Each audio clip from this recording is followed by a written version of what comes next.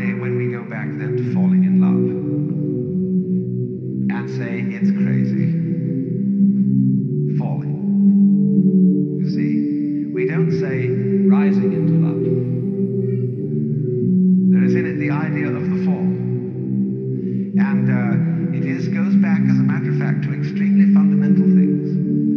That there is always a curious tie at some point between the fall and the creation. Taking this ghastly risk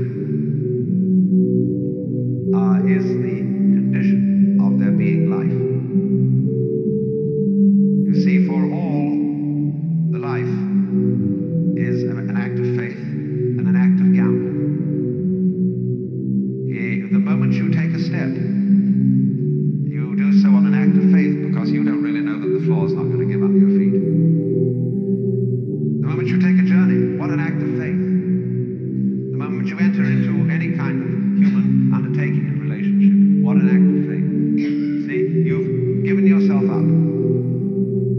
But this is the most powerful thing that can be done. Surrender. See, and love is an act of surrender to another person.